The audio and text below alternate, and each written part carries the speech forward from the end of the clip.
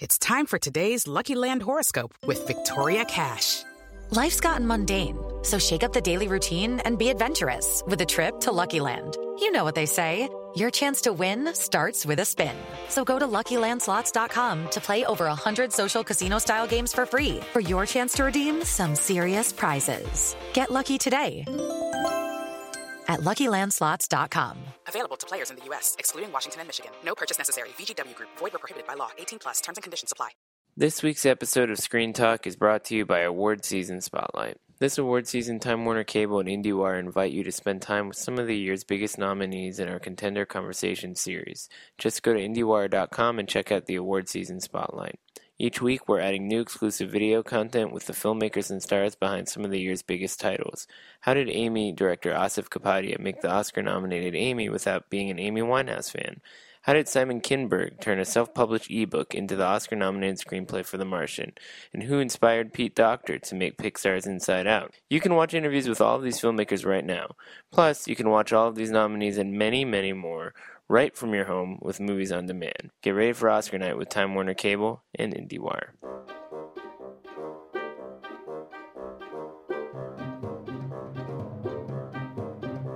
Welcome to Screen Talk on a very big morning for us. Here we are with actual Oscar nominations to discuss. I'm Eric Cohn, the Deputy Editor-in-Chief Film Critic, joined as always by a wide-awake Ann Thompson, who started her day much earlier than we did at the crack of dawn, and also Kate Erblin is joining us this week, our managing editor. How you doing, Kate? I'm still sort of vibrating. I'm very excited. So it's an exciting morning. There's just so much to talk about. I mean, we could be here for hours dissecting one issue after another, but I just want to start off by saying I'm an optimist. I like to look at the good things that happen here because there's so many ways that you can be cynical about the award season, and one way or another, we have to talk about them. I think it's amazing that Mad Max got 10 nominations, just a few less than The Revenant, a movie that I'm okay with being a big Oscar player. I mean, Charlotte Rampling, first-time nominee, that's great. All right. 5 years. I also love these little touches, like Ex Machina getting a screenplay nomination, and A24 doing pretty well with Room, Lenny Abramson getting Best Director. And there's Anomalisa in the animated category. The two best things about Steve Jobs, Kate Winslet and Michael Fassbender, are the only showings for that movie, and Stallone got in. But let's look at the big picture here, which is that maybe there's more of an indie presence than meets the eye. Wouldn't you say, Anne? Yeah, no, the thing to realize is that even though, Searchlight got in with Brooklyn and a lot of other great, British films got in, and Room is technically, Irish, if you like, and the even the big movies that got in, this happens every year where you realize that it's only when an exception is made. And so I want to, sort of single out the fact that Arnon Milchan at New Regency, a production company, paid for The Revenant, $135 million. He took last year's Best Picture winner, but he had already gambled on him before Birdman won everything. I mean, because remember, he was already making this movie during the Oscar campaign last year. And he said, go for it. And he gave The Revenant this unbelievable amount of freedom that would never have been given to a production like that by a studio. And of course, they had Leonardo DiCaprio on board, and there were reasons why they were Fox, was distributing the movie, but they didn't pay for it. And you can also look at The Big Short, which Paramount did pay for, but it was very much a development from Plan B, Brad Pitt's company, Didi Gardner, the same people who were behind 12 Years a Slave. So was New Regency. And Selma. And they made Selma. And, so you really, and then the other player is Anonymous Content, Steve Golan, who actually was behind Spotlight and The Revenant, although he was taken off The Revenant in terms of its actual production. But and Mary Parent came in.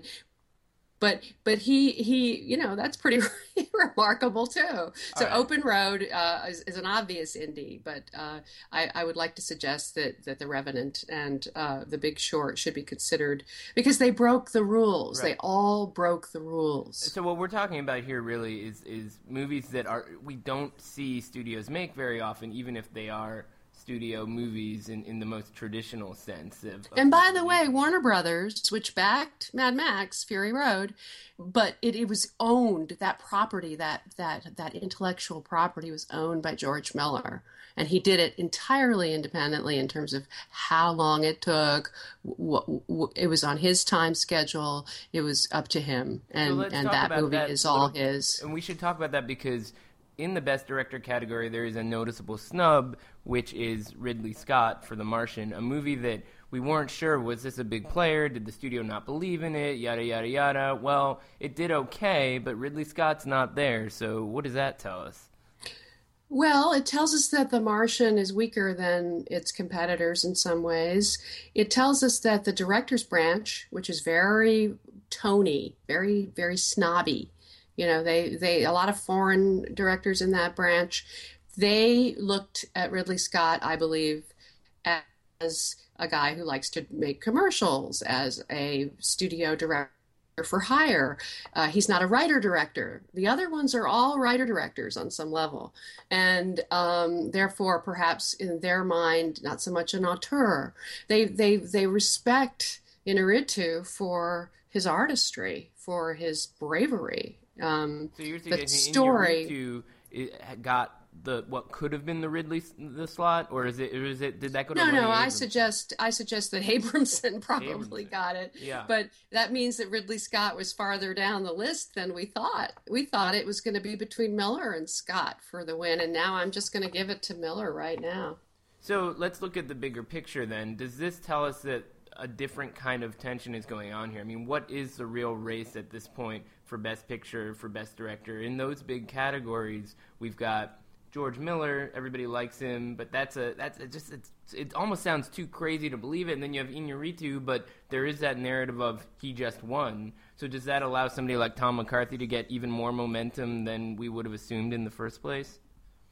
It's early days, but you have to look at... Come on, Ann, put your foot down. No, I'm going to do it. And I want you all to argue with me. Spotlight is the movie coming, that was the early front runner that in some ways has already peaked.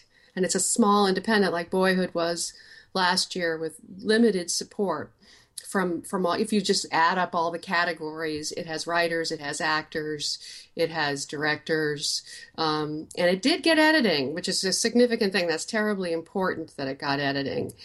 But these other movies are bigger and they have even more support through the categories, and they have momentum. Big Short and Revenant both have momentum at the box office. They came out later. They were watched more recently in most cases, and they're also sort of showier than Spotlight. I love Spotlight and I want it to win in many ways, but it doesn't have its virtues are how restrained and naturalistic and laid back it is, even if it was incredibly hard to make. And I give McCarthy amazing credit for it. But in the end, The Revenant and The Big Short are much more bombastic and showy. I love the irony of I'm the guy who wants something like Mad Max to win, and you're rooting for Spotlight, but maybe we can. I would be rooting for Mad Max. I mean, I can tell you right now that on my Broadcast Film Critics ballot, I voted the Mad Max ticket all the way. But I'm happy if he gets director. I think it'll split, and I think the winner will be either Spotlight, Big Short, or The Revenant. And in the end, Spotlight and The Big Short are going after the same audience, and that could mean that The Revenant wins. Well, let's throw it to Kate because she's been looking a lot at the different kinds of indie films that have been cropping up on this list. And even though you can split hairs over how we define these things, one of the noticeable developments here is that regardless of whether or not certain bigger movies got in, Kate, don't you think that there is a certain kind of domination here by indie films in some of the other categories beyond just Best Picture? Well, Well, I think even looking at Best Picture, something that we haven't mentioned is Brooklyn, which is a movie that I love dearly. This is a movie that came out at Sundance. It's people who saw it at Sundance last year, which I actually didn't, and I've been kicking myself for months. Here's a movie that has had like a steady growing affection from a lot of people. It keeps winning people over. People just love it. It's a Sundance movie, and it's in the Best Picture race. And I think that that's something that is absolutely worth highlighting. And I'm not just saying that because I love the movie so much. Yeah, I think it's pretty good. I mean, I was surprised that Saoirse Ronan got the momentum that she got, considering the fact that it's just not a movie that had the same sort of visibility until much later in the year. I mean, at Sundance, it wasn't exactly under the radar because it was picked up by a big distributor, but it didn't get that kind of wave of enthusiasm like, say, Boyhood did out of Sundance the year prior. And yet, while it might not be vying for Best Picture in a big way, there it is. So that tells us something, that Fox Searchlight is still in the game, right, Anne? Oh, absolutely. Well, not only that, they know what they're doing. So they maximized, they did an absolutely perfect job. They got Hornby in as well for screenplay. And I think Saoirse Ronan is going to give Brie Larson a run for her money. I think it's between those two actresses for Best Actress. And so what do we make of some of these other acting categories? You got Stallone in for supporting, which was, we thought, well, if Creed gets in, then that'll happen. So that's not the biggest surprise. But there's Tom Hardy for The Revenant. So is Tom Hardy actually a major contender? I didn't even, this was not something we were talking about a lot until right now. No, it's funny. When I was doing the nominations picks yesterday, I've been saying that he gave an amazing performance not only in The Revenant, but in Mad Max Fury Road, and you could argue that he contributed to that film's success a great deal, as well as Legend, which was an amazing dual performance from him. So he had a great year, and obviously has a lot of respect from the actors, and I'm going to pick him for the win. Also, I think Stallone did not behave well at the Globes. I really objected to what he did there. It goes back to what we were talking about last week, where you were saying, even though the ballots are already in by the time the Globes happen, it feeds into these campaigns for people who will be nominated. And yeah, he screwed up. He didn't thank his director. He didn't thank his co-star until they went to commercial. So you're saying that sort of on some level. Well, there's also another sort of underlying narrative here, which has risen to the surface now, which is, I know you were saving this for later, but really, Creed is another example where a movie that was created by Ryan Coogler, the person who's getting rewarded is white, okay? Right, and this goes back to that hashtag from last year, Oscars so white. They certainly are this time again. They were literally white across all the categories. Idris Elba did not get nominated for Beasts of No Nation. That movie got no love at all. And Straight Outta Compton, which some people thought would get into Best Picture, ended up with a screenplay nomination for its 4 white writers. Yeah, it's frustrating to see something like that because you cannot just say that it's happenstance. There is a problem with race in Hollywood. There is a problem with sexism. Look, we're talking about performances in Mad Max. Charlize Theron was to me the real star of that movie. Why was that never talked about? That had to do with the fact that it's a silent performance, and people, writers just they reward words.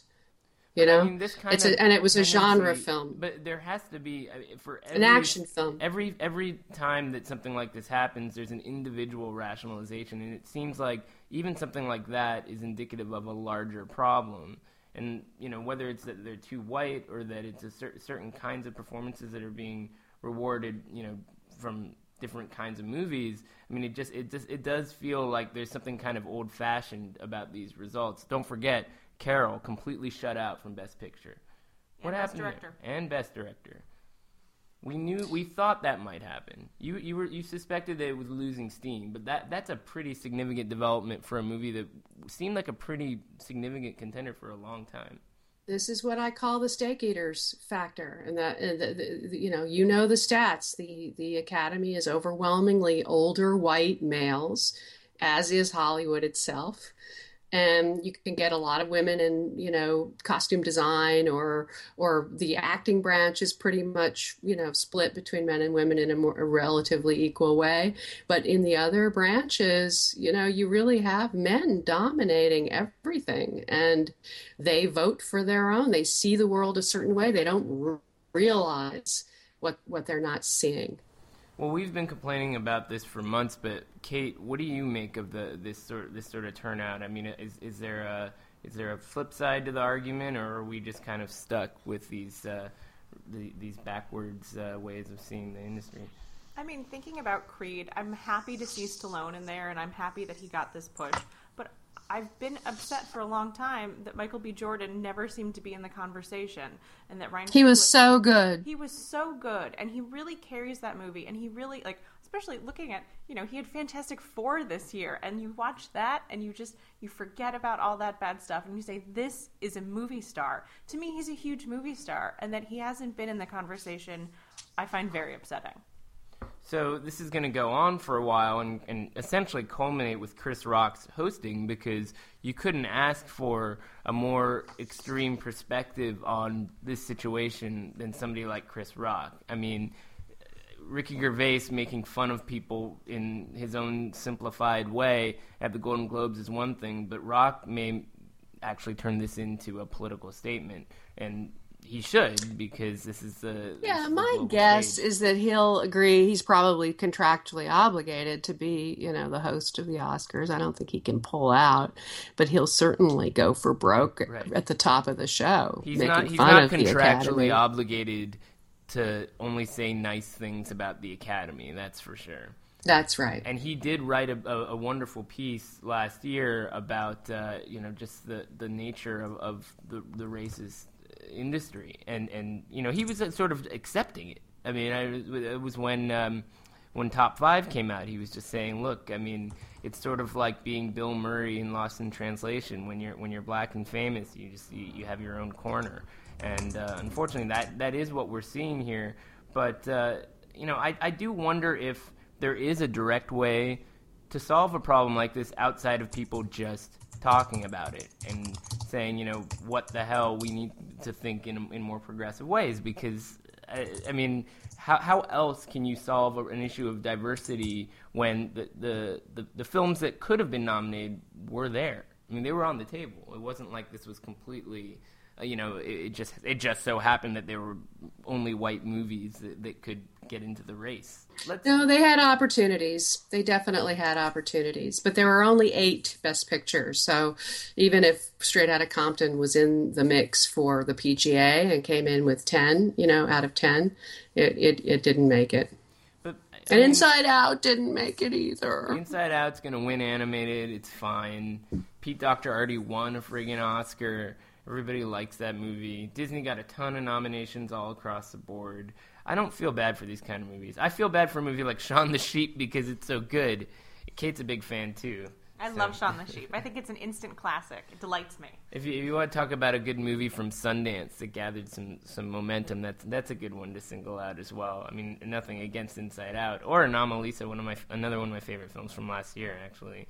And then in the foreign language category, it seems like it's a slam dunk for Son of Saul, with Mustang maybe being the upset. It was also nice to see a movie you've been talking up for a while from Colombia, Embrace of the Serpent, which now I have another reason to see, and it also happens to be part of this upcoming Sundance lineup. So that movie is getting a nice little bump from the exposure this morning, and it's also for Oscilloscope Laboratories. They haven't had a nomination for a number of years, so it's good for that company to be a part of the conversation. But you'd say probably Son of Saul has got this one. Oh, it's pretty safe. I'm sure that'll do fine. And in the doc race, I mean, you can argue with me, but I think Amy will probably continue to be the front runner in that race. I was surprised with Winter Fire, which I actually thought would get in there at one point, but then I decided at the last minute that it might not, and I was wrong. Well, so here's what's interesting about the doc race. I mean, I was, and that's a Netflix film also, along with the other one, exactly.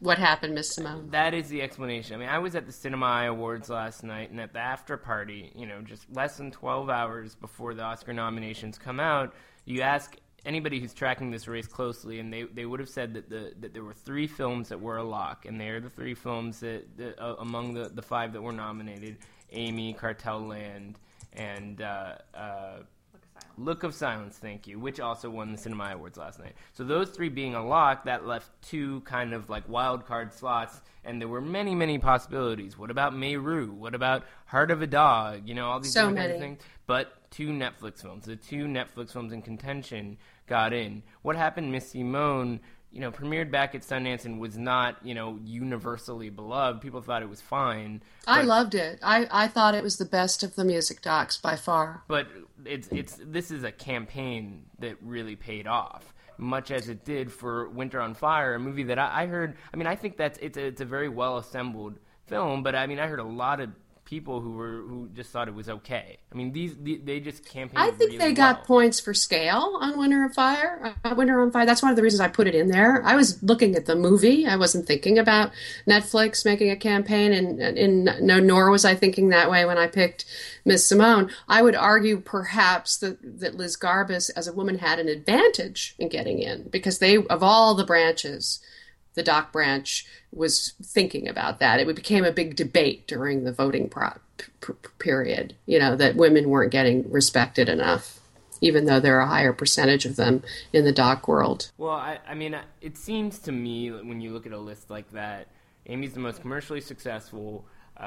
It's a music doc, and those tend to do well here, that it would be a lock.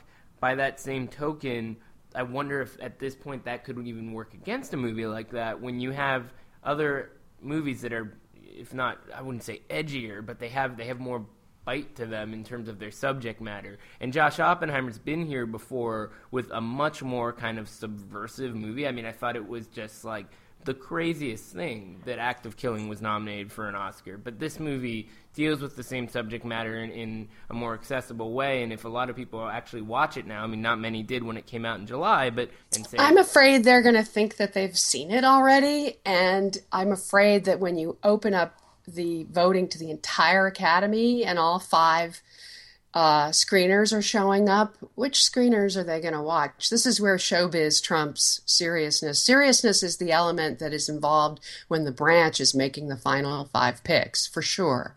And Look of Silence is absolutely deserves to be seen, and I hope it is. And if it is, you're right, it could win. But I think chances are it will remain perhaps unseen by many people in the Academy. I hate to say it. If the Academy watch one movie altogether, I mean, they're going to watch all kinds of different things, and they're going to ignore certain things. Subject matter will scare them off. Actors and directors will scare them off. I really hope that they all tune in to Don Hertzfeldt's World of Tomorrow, which was the highlight of last year's Sundance lineup. He's been nominated before with his film Rejected a long time ago, which if anybody has not seen Rejected, go watch it right now on YouTube. It's a masterpiece in less than 10 minutes. And World of Tomorrow, it's the best thing he's ever done. This delicately made handheld 2D film. It's the ultimate contrast to commercial filmmaking, but it's these sort of categories where something like that could be rewarded, because outside of Sanjay's Super Team, those are all pretty small films in the short film animated category. I can't wait to see. I had to make my picks sort of based. I had seen Sanjay, but I hadn't seen the others. I had to make the picks based on the trailers. So I look forward to seeing the full movies now, and so will everyone else. So let's circle back to Best Picture, because this is going to be something we're going to have to really dig through in the weeks to come, even as Sundance takes over our conversation a little bit. And believe me, I can't wait. But I can't wait to escape from the awards to go to Sundance. Believe me.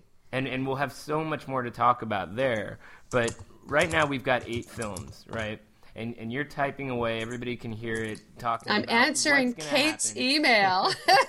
Because there's so many things that need to be figured out right now in terms of the next steps. But one of the things that you cannot count out is that The Big Short was even more of a false surprise than, I think, The Martian or Spotlight or Room or even The Revenant, which people didn't really know what to think until they saw it.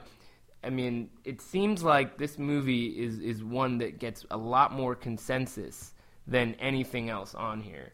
And it definitely is going to get some significant support in the weeks to come. No, I think it's a three-way race, as I said. I think it's between The Big Short, which has momentum, Revenant, which has momentum, and Spotlight, which is coming out probably off its peak. And therefore, and it's a smaller, sort of quieter movie.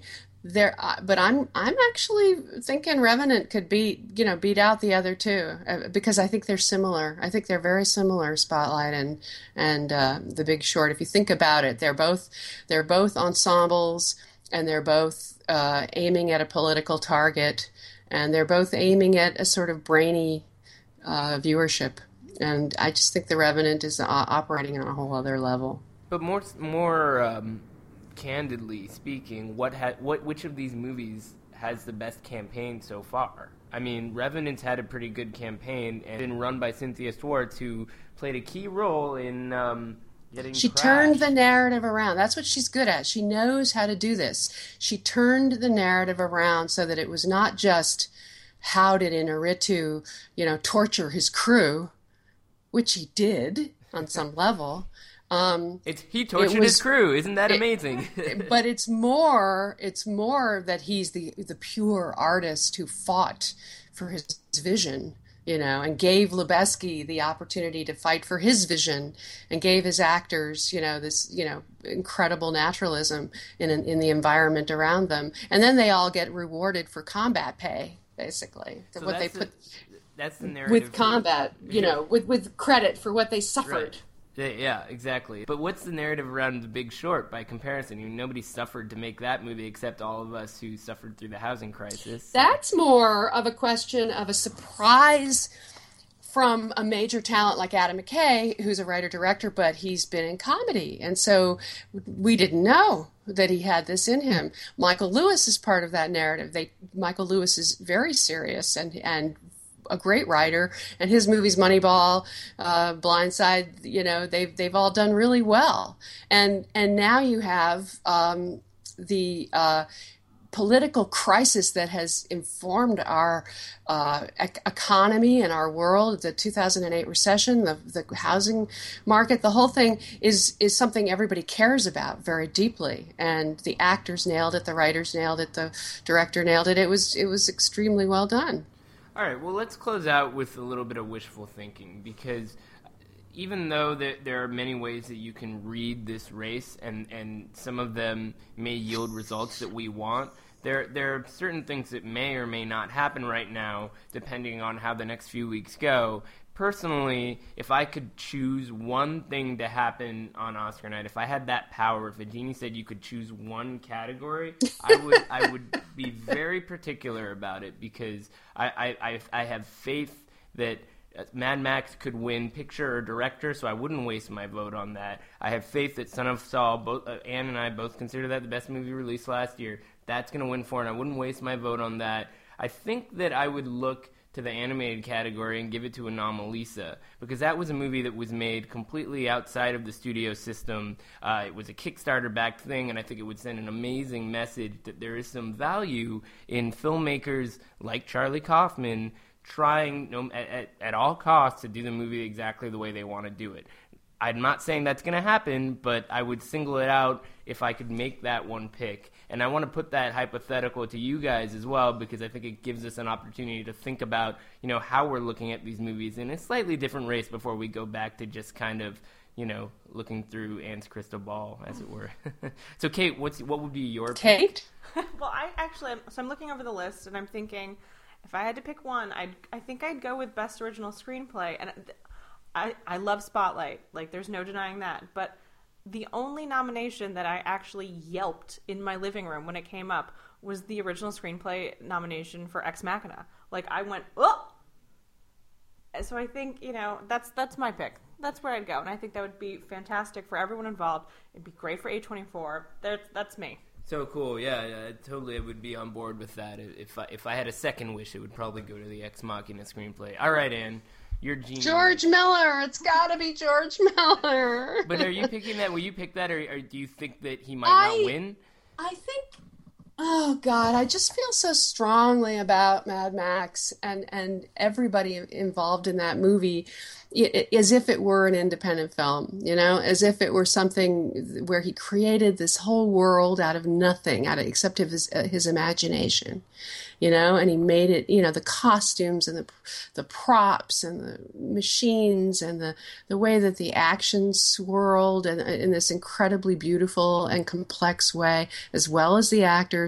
Everything came together on that one, but it was all coming out of George Miller's brain. That's why I'm actually getting emotional thinking about it. I'm in tears thinking about this. It could be just the sleep deprivation. Well, speaking of independent vision, we'll reconvene next week as we adjust to the altitude in Park City to look ahead to the Sundance lineup. And then the following Monday, people who are in Park City, stay tuned for details about the timing for our live screen talk from the Kickstarter Lounge on Main Street, where you can heckle away as we talk through the lineup and maybe a little bit of Oscar conversation because, hey, that's not going anywhere anytime soon. But until then, Anne, I'm sure you've got many different things to do as you update your charts, so we'll let you get to it. And thanks for being here, Kate. Thanks, guys. Looking forward to seeing you soon, Anne. We're going to be roomies. Stories to come.